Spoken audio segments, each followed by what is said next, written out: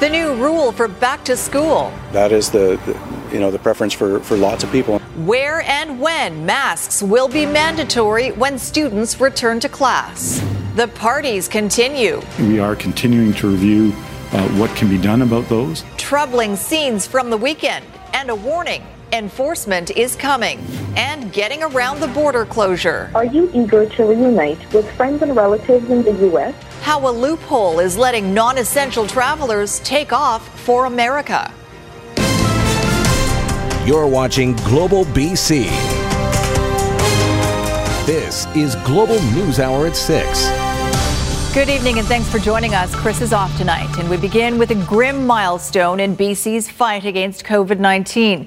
The province has now recorded its highest ever daily total of new cases. We have 236 new cases since Friday afternoon. The new record comes from the 24-hour period between Friday and Saturday when 100 cases were confirmed. 2 more people have died, bringing our total to 198 deaths. 4 people are in hospital, 3 in the ICU. 3,053 people who had the virus have now recovered.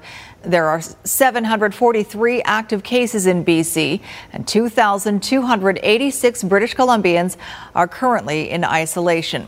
Now, as those numbers grow, BC is now making masks mandatory in certain parts of schools. Students in middle and high schools will now have to wear a face covering while in high-traffic common areas.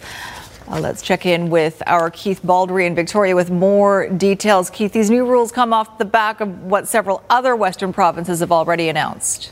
Yeah, it's been quite interesting to watch the evolution of our masking policy. At the beginning of the pandemic, nobody had a mask. It was deemed to be almost useless. It wasn't recommended for using.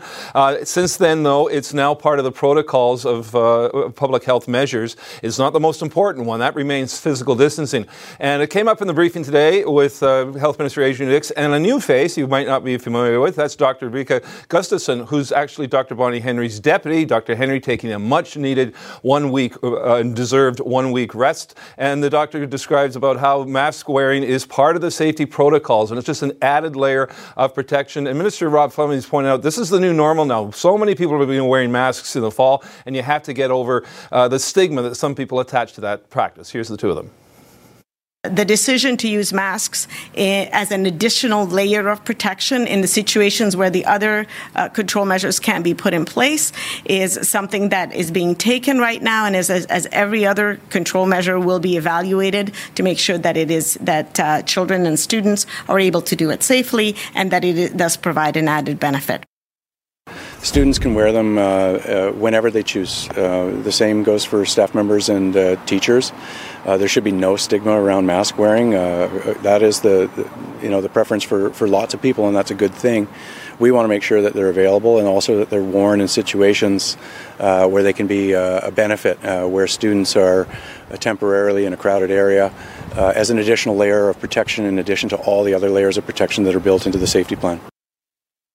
Now, these masks are going to be free. Every student is going to get at least one, if not 2. Abbotsford, I know, sent out a note today that every student on the first day of school will be getting 2 masks, and they'll probably be replenished through the school year. Again, not necessarily worn in class, but in hallways, common rooms, on school buses. That will be the rule. There will be some exceptions for medical reasons, but that'll be few and far between. Also, the province is buying more than 45,000 face shields to provide teachers and support staff if they prefer to wear that type of equipment come the school year instead of a mask. So school's going to look very different in September, and the makeup of what people are wearing is going to look different as well. Sophie?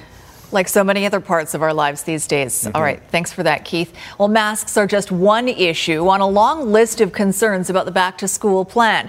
Parents who decide to homeschool their children because of worries about classroom safety now fear they might lose their spots in the school in the future. Aaron MacArthur reports.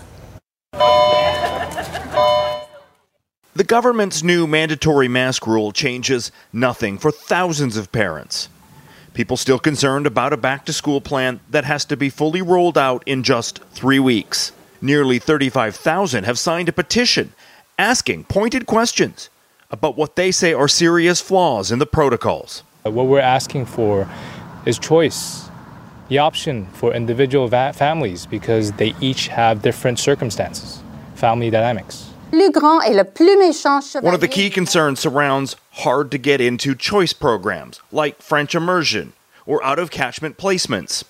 With these schools often at or over capacity, parents wanting to pull their kids out want some assurance the seats they had to win a lottery to get in the first place will still be there when they come back. They're just going to go down the wait list and let them in, and now those kids that are homeschooling for their safety can't go back to their friends. They might not even be able to back in the same school.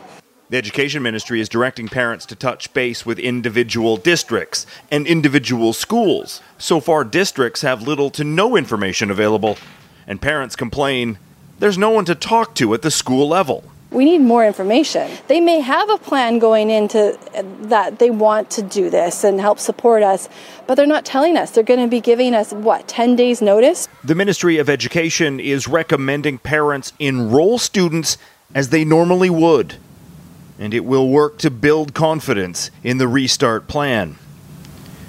Judging by the sentiment, there is still a lot more work to do yet. Aaron MacArthur, Global News.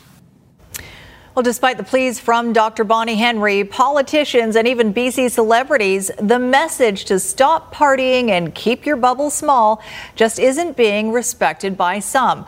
This weekend saw several caught on camera gatherings and parties where people were flouting social distancing and group size rules with little sign of enforcement. Brad McLeod reports. Over 100 teens swarming the streets of Saanich, snubbing social distancing. We just got more concerned as more people were coming. Having large groups of people congregating is hard to see. Over a dozen police calls came in about the loud teens emerging from Northridge Elementary School on Carey Road. One of the youth may have brandished a baton or a knife. This just one of the large gatherings by young people this weekend. An impromptu DJ party on Vancouver's Granville Mall. And these crowds at Wreck Beach Saturday. And I'm hoping that the government can in some way find these people. It seems the surge in COVID cases among 20 to 40-year-olds in the province of no concern to these people. Just last week, the Premier imploring BC's A-list celebrities to help. Ryan Reynolds answered the call. I hope that young people in BC don't kill my mom, frankly. Seth Rogen said it's more fun to smoke weed alone inside. But it seems the pandering to the youth landed with a collective meh. The health minister acknowledging outdoor parties are particularly frustrating because they are so visible. The places where there's the greatest danger is our private parties where alcohol is involved, and it's inside. While Saanich police say they are investigating the allegations of property damage and weapons being brandished, they can't do much about crowding. For COVID-19 or physically distancing, we don't have authority to write tickets for that. But that may change. We cannot let a few wreck it for everybody else. The government deciding to make a move to enforcement. That will optimize the use of enforcement officers beyond public health. The municipalities, health authorities, WorkSafe, and police. And the government will take further steps to impose stricter penalties. The Solicitor General is expected to release exactly what the enforcement will look like later this week. Brad McLeod, Global News, Victoria. A recent prayer event held in Alberta is linked to at least 17 COVID-19 cases in northern BC. And we need you to come. We need you to invite people. And I know that God will protect us. Northern Health is asking anyone who attended the It Is Time Canada event in Deadwood, Alberta, from July 30th to August 2nd to self-monitor and get tested if they develop symptoms. 12 of the 17 confirmed cases involve attendees, while the rest are believed to be from secondary exposure. 24 others, the majority in Fort St. John, are in self-isolation and under public health monitoring. Deadwood is about a 3-hour drive from northeast BC. The prayer event was held at a farm, and photos show people meeting in a tent and sharing meals together. Now we're seeing some additional lab-confirmed cases that are from secondary exposures to the actual people who attended the event. Close contacts of identified cases will be contacted directly by public health and advised and supported in any measures that they should take. Huawei executive Meng Wanzhou appeared in a BC court via phone today for the latest legal skirmish in her battle against extradition to the U.S. As Grace Key reports, today's argument is over the release of documents that could prove critical to the outcome of the case. Meng Wanzhou's lawyers argue there was misconduct during her arrest, so the Attorney General of Canada can't claim privilege on several redacted documents. An immigration lawyer following the case says defense argues the plan was for an immediate arrest. Until a mysterious 90-minute conversation occurred between Canada and the United States law enforcement, no arrest that was immediate as ordered by the court, multi-hour interrogation seizing documents, computers, technical information. Crown says administrative mistake, we apologize. Defense says misconduct. And because it's misconduct, you, Crown, cannot say litigation privilege, because litigation privilege does not protect misconduct. Show us the documents. Lawyers for the Huawei executive say her arrest at YVR back on December 1st, 2018 was part of a plan to covertly collect information for the FBI. The Attorney General of Canada denies any misconduct and argues the release of sensitive documents. Oh, these documents are key because they're going to show who said what to who and when on the tarmac of Vancouver International Airport when the plan changed 3 times from immediate arrest to multi-hour interrogation of ostensibly immigration customs questions. Hi, how are you? I'm fine. Okay. Meng is fighting extradition to the U.S. where she faces fraud charges. She's accused of lying to HSBC about Huawei's relationship with a company accused of violating U.S. sanctions against Iran. She has denied the allegations. Meng remains in Vancouver under house arrest. She followed the court proceedings by phone. 5 days have been set aside for arguments. Grace Key, Global News. One of BC's most popular and dangerous lakes has claimed another life. RCMP are confirming their underwater team has recovered a body from Harrison Lake near the Hale Creek Recreation Site. Police launched a search on Sunday after getting a report of a missing person last seen swimming in the area. The identity of the victim isn't being released pending notification of next of kin. Another drowning tragedy in BC over the weekend claimed the life of an Albertan. A Calgary woman was being photographed at Marble Canyon in Kootenay National Park on Sunday when she slipped and was swept away by the river. The man taking her picture jumped in after her. Both were later pulled from the water, but while the man survived, the woman could not be resuscitated. A number of people saw the tragedy unfold and are being supported by victim services. 2 men in their 20s are being treated for gunshot wounds after a pair of overnight shootings in Burnaby. As Rumina Dea reports, police say the violence is linked to the ongoing Lower Mainland gang conflict. And despite their serious injuries, neither victim is cooperating with investigators. The bloodied sidewalk blasted clean. Carrie McLaren wide awake when she heard a suspicious sound. Pop, pop kind of a thing, so. But your gut instinct was what? Gunshot. Smith and Canada Way, the area of chaos, around 2:30 Monday morning. Several residents calling 911 after hearing gunfire. I heard probably anywhere between 6 and 8 rapid kind of fire. A white crossover vehicle fled from police. A short pursuit was initiated on Highway 1 where the offender driver was exceeding the speed limits upwards of 160 kilometers an hour. Given the reckless driving of that individual, the police at that time decided to end the pursuit. Not long after, a 25-year-old Surrey man showed up at hospital, suffering from several gunshot wounds. I just fear for safety for the locals here. So yeah, safety is probably the primary concern. Rewind 2 hours when another shooting went down, also in Burnaby, near North Road and Cottonwood around 12:30 a.m. A 21-year-old Vancouver man shot multiple times. Burnaby RCMP are trying to piece together whether the two shootings are linked.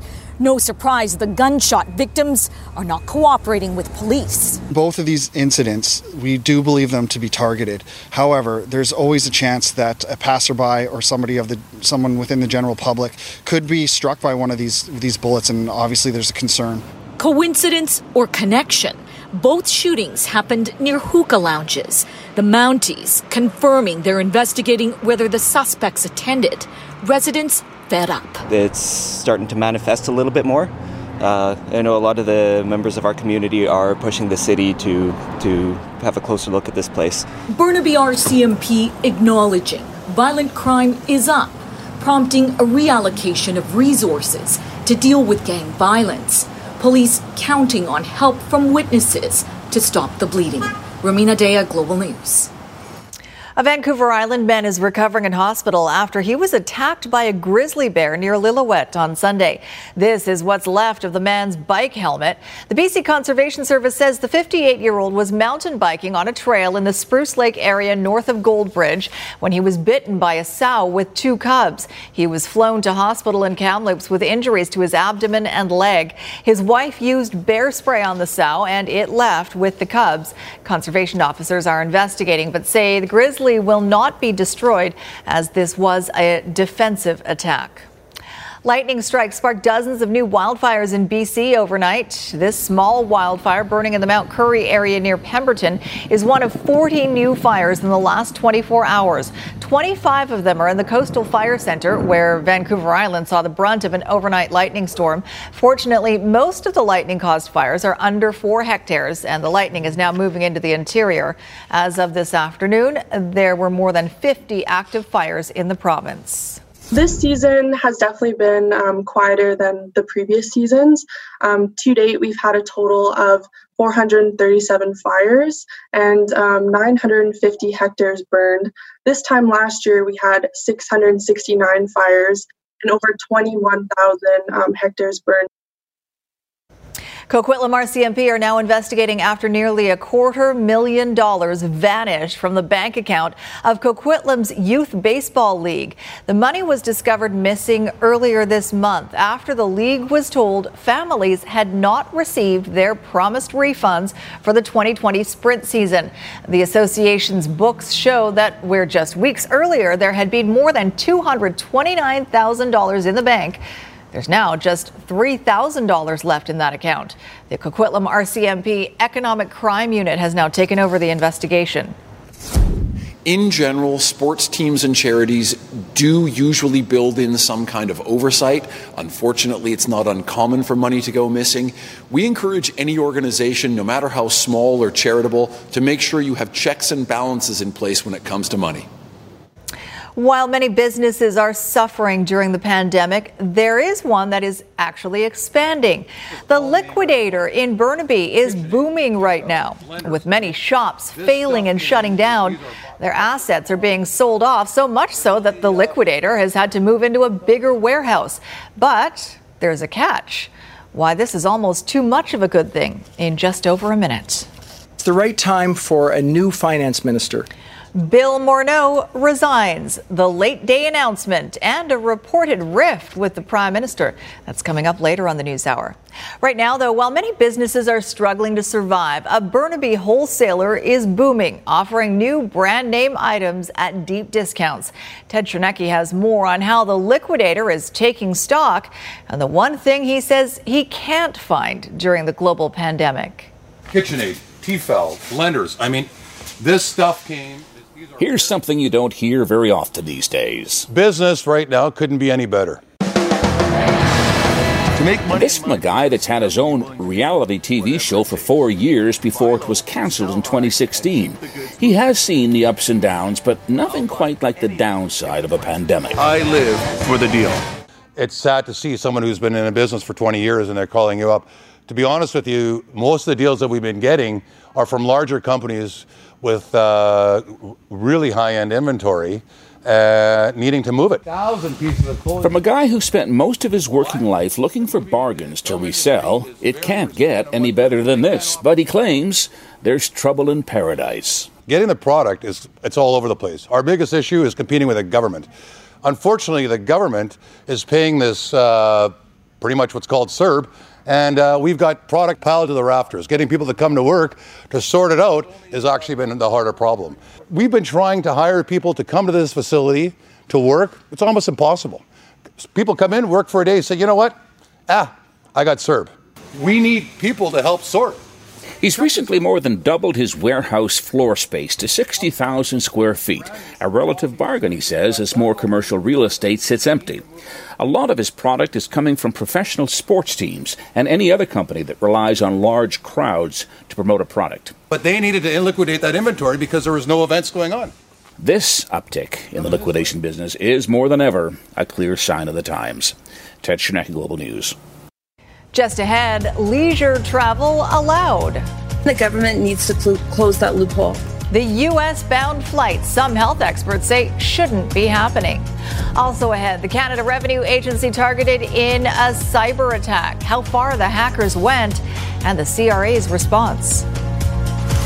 It's a beautiful evening over here at the Alex Fraser Bridge, and after clearing a stall southbound at Midspan, traffic is fully recovered, seeing no delays in either direction. From help on the road to protecting your home and car, BCAA's local experts are here for your insurance needs. Visit bcaa.com. I'm Trish Jewison in Global One at the Alex Fraser Bridge. Canada's border with the U.S. has been closed for months and likely will remain that way for some time to come. But it just so happens you can still travel stateside, even if it's not essential, not by land, but by air.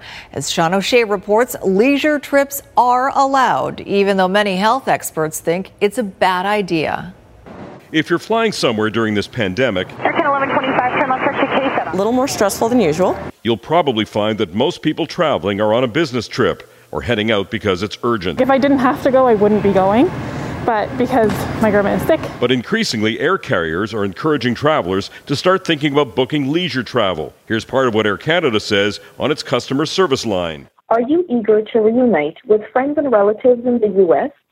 Did you know that Canadians are permitted to travel by air to and from the U.S. for leisure or business? A reminder that flying to the United States is possible, even though experts say this is risky. I could be on a plane with somebody from Brazil or Texas or California, somewhere where there's a lot more people who are infected, and so their risk might be substantially higher. It's important that Canadians know, even though that this is available, there are a lot of things that can go wrong. There's still an inherent risk. The federal government still recommends against non-essential travel outside of Canada. That warning's been in place since mid-March. But with the Canadian airline industry only flying at about 15% of its pre-COVID-19 capacity, carriers are slowly encouraging travelers to consider booking air travel outside the country again. Travel may be allowed, but it is quite different than what it was, for example, this time last year. Air Canada says it's following federal rules and offering essential services that allow families to reunite. It says it has put in place industry-leading biosafety measures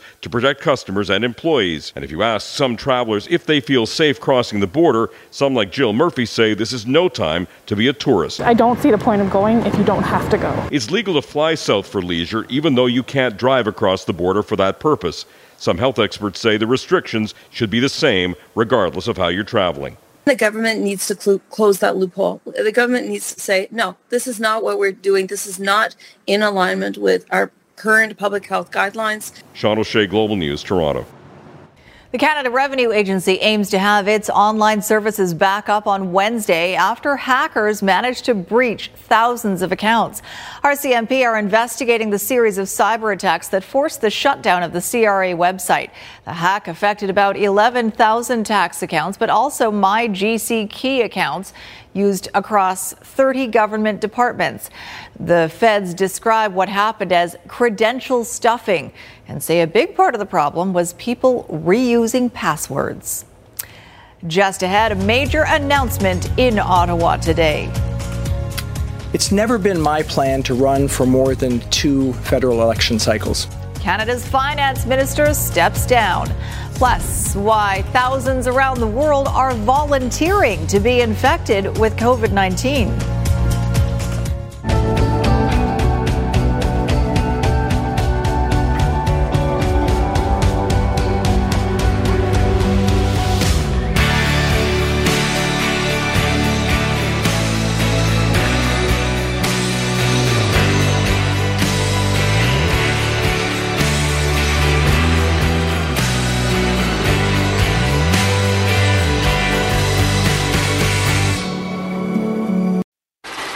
evening. Traffic is in pretty good shape both ways here on Highway 99 to and from the Massey Tunnel. Do keep in mind, though, that overnight maintenance has you down to a single lane both ways from 10 p.m. to 5 a.m.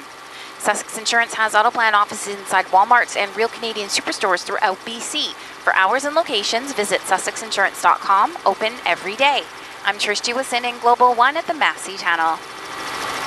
Breaking news tonight out of Ottawa. Bill Morneau is out as federal finance minister. There had been reports of tension between Morneau and the prime minister and controversy over Morneau's ties to the We charity. David Akin has more on the sudden resignation. Well, Bill Morneau and Prime Minister Justin Trudeau met early Monday morning, and it was there, according to Morneau, that Morneau offered his resignation. He told reporters that he was not fired. Morneau said that he told the Prime Minister he did not intend to run again as the MP for Toronto Centre, and that he felt it was better that someone else take over as Finance Minister right now. Like any job, there's a time where you're the appropriate person in the role and the time where you have to decide when you're not the appropriate person in the role. Since I'm not running again, and since I expect that we will have a long and challenging recovery, I think it's important that the Prime Minister has by his side a finance minister who has that longer-term vision. And so that's what led me to conclude during this time period that it's appropriate for me to step down.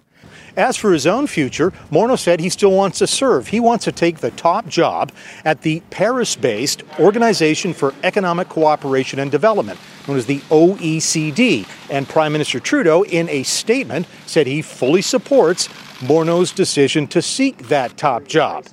But beneath the surface, it's quite clear that there had been a rift between the Prime Minister and the Finance Minister. And that rift was exacerbated by the revelations of Morneau's connections to the We charity. But now the big question, and it's one that only the Prime Minister can answer, who will succeed Morneau as Finance Minister? It could be Trudeau's Deputy Prime Minister, Chrystia Freeland. Her riding is right next door to Morneau's in downtown Toronto, and she's broadly seen as very capable. And if she got the job, she would be the first woman to ever hold the job as Finance Minister in Canada's history.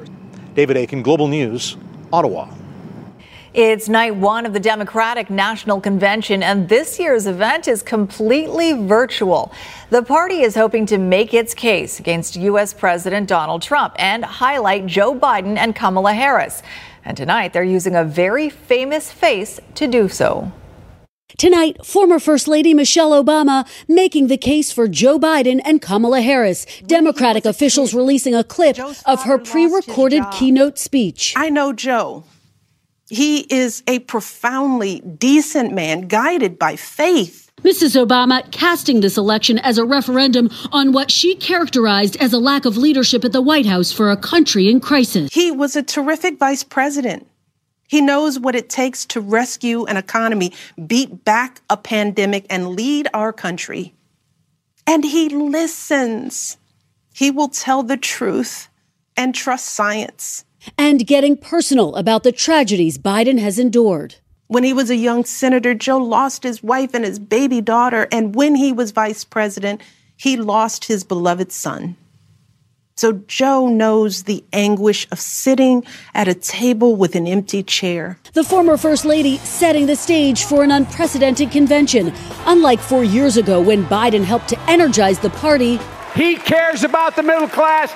Give me a break. No balloon drop or packed convention hall. Instead, this event will be almost entirely virtual. From the roll call tomorrow night to watch parties throughout the week. A mix of high-profile politicians and celebrities. I'm Eva Longoria. Other key speakers tonight include Senator Bernie Sanders, Ohio's former Republican Governor John Kasich, and Michigan Governor Gretchen Whitmer, all aiming to unify the party around its historic ticket. Senator Harris is the first woman of color to become a vice presidential nominee of a major party. What role will the fact that this is a history-making ticket play in this convention? I'm not sure that people are as concerned about making history as they are about making their future. And if you leave Donald Trump in for another 4 years, he's going to destroy everybody's future except Donald Trump and his family. A pivotal night for Democrats fighting to win back the White House. His life is a testament to getting back up. And he is going to channel that same grit and passion to pick us all up. to help us heal and guide us forward. Well, while most of us are trying to avoid the coronavirus, thousands of people around the world are volunteering to be infected with COVID-19 in order to test the effectiveness of vaccines. It's hoped the human challenge trials from Oxford will speed up research into a vaccine. More than 30,000 people worldwide have agreed to what many would consider unthinkable: to be deliberately infected with coronavirus. Their aim is to help speed up research into a vaccine. 18-year-old Alistair from the UK is one of them. I don't think that those risks and that worry is something that is going to stop me, because I know what I'm doing, I know why I'm doing it. More than 160 COVID vaccines are in development, but only a handful are in phase 3, ready for large-scale testing. Russia this week approved a vaccine, but without going through phase 3 tests standard in the West. Scientists usually only know if a vaccine works by waiting for volunteers to catch the virus naturally. That can take months, even years. But there's another, more controversial path: human challenge trials, where scientists infect volunteers with the on purpose. Results can be faster, but the stakes are high. None of the research labs racing for a COVID vaccine have started human challenge trials yet. But scientists here at Oxford, who have one of the most advanced programs in the world, say such trials could play a crucial role in speeding up the process. Desperate times may lead us to think about cutting corners, but there are reasons that human challenge trials have been set up in the way that under normal circumstances they're carried out, which means we have to have either a rescue therapy or it's known to be a self-limiting illness or disease. Volunteers like Alistair are part of the One Day Sooner campaign. Backed by Nobel laureates and world-leading scientists, their message is clear. If a vaccine can be found even one day sooner, it would save thousands of lives. Scientists are divided over how to trial a coronavirus vaccine. But one thing is not in question. This pandemic only ends when they succeed. Raf Sanchez, NBC News, Oxford. Still to come, the CFL spikes the season. The pandemic forcing a stop in play for the first time in more than 100 years. And up next, an electrifying show on the South Coast.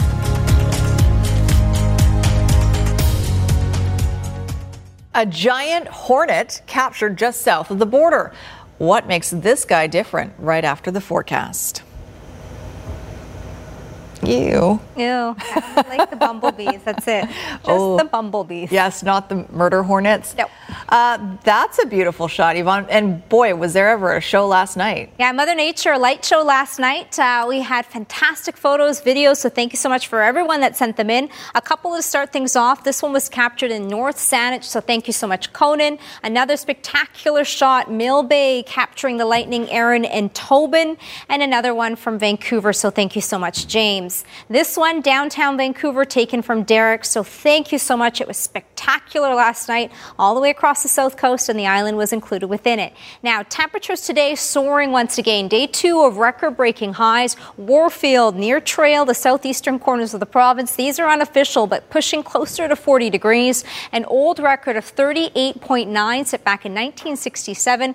Kelowna getting there. Summerland up to 38 degrees. Penticton up to 37. And along the South Coast, Port Hardy today with a new record of 25.3. The old one was set back in 2012. Temperatures were soaring, and with the Humidex once again, it was into the low 30s. Right now out of the airport, feeling closer to 34 degrees. Areas near Hope up to 36, and for Nanaimo up to 34. We do have lots of active weather still pushing its way through for the southeastern corners. The following areas in yellow for the Columbia, a severe thunderstorm watch. We'll continue to see that, but we could see very gusty winds, heavy rain, and the potential for hail. Now, the following spots tomorrow, still another hot one in the interior. The range between the low 30s and mid 30s, especially pushing in towards the southeastern corners. And then there is a reprieve on the way as we get midweek onwards, especially pushing in towards our Thursday, Friday, and areas near Kelowna will see that drop in temperatures as well. Instability for tomorrow, risk of a thunderstorm right across the board. The southern half of the province will be included within that. Northern tip of Vancouver Island could also see the risk of a thunderstorm, a few showers popping up along the western edge. Metro Vancouver with the Humidex feeling closer to 33 degrees. Thursday, Friday is when we'll track a change on the way with some showers and cooler temperatures. Tonight's weather window, this was shot last night, a stunning sunset in Vancouver captured by Jay. So lovely. Thanks very much, Yvonne. Agriculture officials in Washington state say they have trapped the first male Asian giant hornet to be found in the United States so far, and its capture happened just a handful of kilometers from the border. The Asian giant hornet, also known as the murder hornet, was collected from a bottle trap near Custer, Washington in late July. Custer is just south of Blaine along the I-5, about 13 kilometers from the border. The hornet was captured several weeks before scientists had expected the male insects to emerge. A large number of traps have now been set up to help control the invasive species and help in finding and eradicating their nests. So far, 7 Asian giant hornets who look very angry have been found in Washington state, all of them in Whatcom County. It did look angry, didn't it? It did. It had a furrowed brow. And there pretty much goes dinner. Well, really? You don't I'm not going to eat now. I mean, as long as it's not a spider, I'm okay. Who would win in a battle between an Asian giant hornet and a North Shore wolf spider? I think you could sell that on pay-per-view. As long as I'm nowhere near it. Put them in the octagon. All right, Squire. Yes. Here we go. Bad news about the CFL. Yes, although I'm not really surprised at this. Now, actually, last week, BC Lions President Rick LaLacheur and the CFL thought it would get government help to hold a shortened season, but it didn't happen. Just seemed to come to, a big brick wall Friday. So that means the CFL is canceling this season and saying it'll be back for 2021. Also coming up, the Ontario teens turning the pandemic into music. How their creativity has won them a global NASA challenge. Squire was just letting me know there used to actually be a show where bugs would fight each other. Yes, it was called a cage match. No, it wasn't a cage match. It was Bug Wars because they'd go in the jungle and they would just happen upon 2 different bugs fighting each other. Did David Attenborough do the play-by-play? No, actually, he didn't. And Michael Buffer wasn't there to say, let's get ready to rumble either. They just went at it. Anyway, it was sad I missed that. So someone's already thought of that idea. Okay. Game 4 for the Canucks and Blues starts in less than an hour. Vancouver, of course, leads this series 2-1. Right now, the Canucks actually have the best power play percentage in the Stanley Cup tournament and the 5th highest goals per game average. And the biggest reason they have those 2 numbers is over my shoulder. And we should also say that Quinn Hughes has a 6-game point scoring streak, and if he gets a point tonight, he will set an NHL record for rookie defenseman, longest point scoring streak in the playoffs. Regardless of who wins this game this evening, there will be a Game 5, of course, on Wednesday, and the NHL says it will start at 7:30 our time. A couple of games are already done. Avalanche and Coyotes, and the Avs just ran over Arizona today. Nathan MacKinnon, shoulder down, attacks the net. Nazem Kadri picks up the garbage, scores 2 in the first period, 3-0 at that point. If Quinn Hughes doesn't win Rookie of the Year, this guy will. Cale Makar. Look at the move and the goal. One more look, that is. And then Nathan MacKinnon gets cross-checked in the face by Christian Fischer and decides to defend himself. And he's a big man, and he can do it. So he scores goals, and he also gets points in the 10-point must system. 7-1 final for Colorado. Andre Vasilevsky and the Lightning against Columbus. The first goal was by Barclay Goodrow in the second period, early in the second period, actually. And then Tampa would get one more, and that's all they need. Yanni Gourde tipping in this shot by Kevin Shattenkirk. 2-1 the final. They lead this series 3-1 as well. Look at this. Jesse Reyes singing the national anthem before the Raptors game atop the CN Tower, 1,168 feet above, standing on guard for thee. First game of the playoffs, and the Raptors look like champs. Pascal Siakam from Kyle Lowry. The primary weapon for the Raptors today in Game 1 against Brooklyn was the three-point bomb. Lowry had 18. Actually, no, Lowry had 16.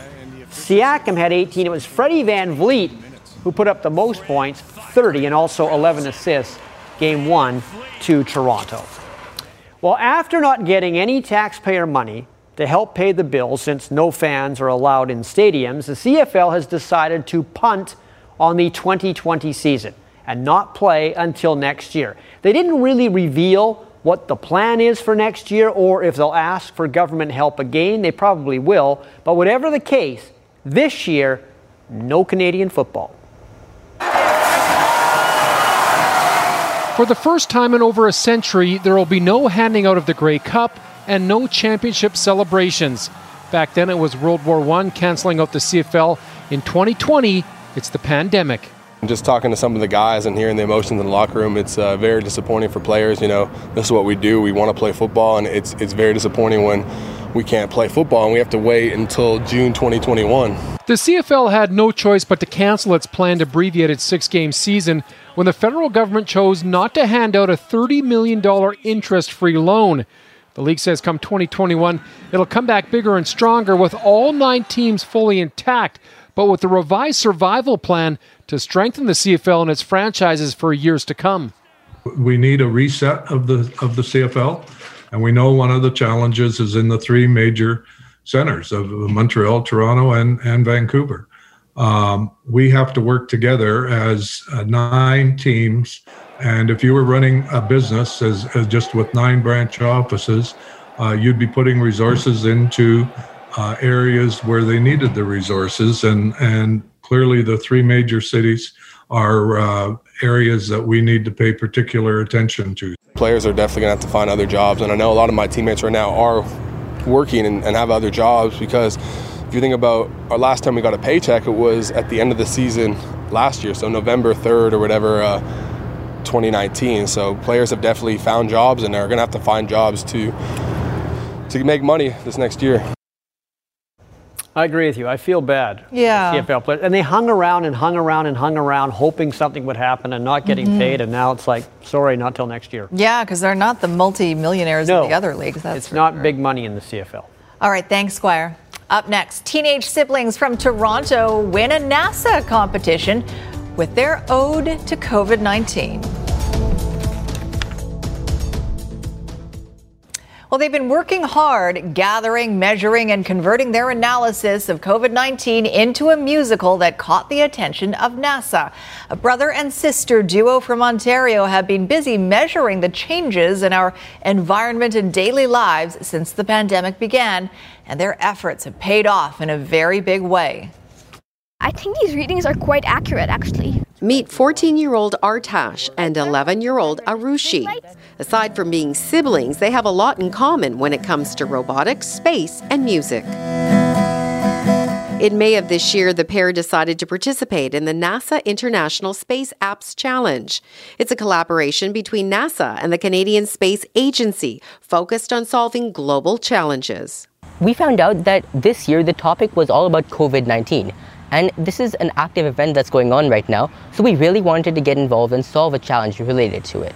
This year, more than 15,000 participants from around the world joined together to form over 2,000 teams to work on the Space Apps COVID-19 Challenge. What was your specific goal? Our challenge was to convert something that we had learned during the COVID-19 lockdown into arts. And we decided to pick music. Using sensors and cameras, they set out to measure changes in the environment, in street noise, traffic, emissions, even light intensity during the pandemic in Toronto. We gathered the data for 3 weeks, and I used a programming language called Arduino to get the data from each of the sensors, because I had lots of data. I needed to analyze it. So I decided to use a second programming language called Python, because it was very good at getting data. Using homemade instruments and NASA satellite, they converted their analysis into a musical and called it the Mass Scales. The marimba was for the light, the vibraphone was for the vehicle emissions, piano was for the street sounds, the flute was for the number of COVID-19 cases in Toronto every day. Together, they've been taking part in the Space Apps Challenge since 2014, but this time it was different. Congratulations, guys. You are the global winners. It must be awesome to know that your hard work paid off, and your project was selected out of more than 1,400. How does it make you feel? We expected to be in the top 40 because we had worked very hard. But when we saw that we were in the top 6, we were very surprised. Now we have the time to decide to learn what we want to learn. Very bright futures ahead. Do you ever feel like an underachiever? Yeah. What were we doing when we were that age? Not that. All right, final word on the weather. Any more lightning storms to watch? Looks like we're in the clear for tonight, but it's still another hot day in store for tomorrow, especially for the interior with many spots getting back into the 30s. It'll feel like that across the south coast, and a change on the way. Those who are looking for a break from the heat, Wednesday, a bit of a transition, but we could see some showers and cooler temperatures for Thursday, Friday. All right. Thank you so much. Thanks for joining us tonight. Have a good evening, everyone.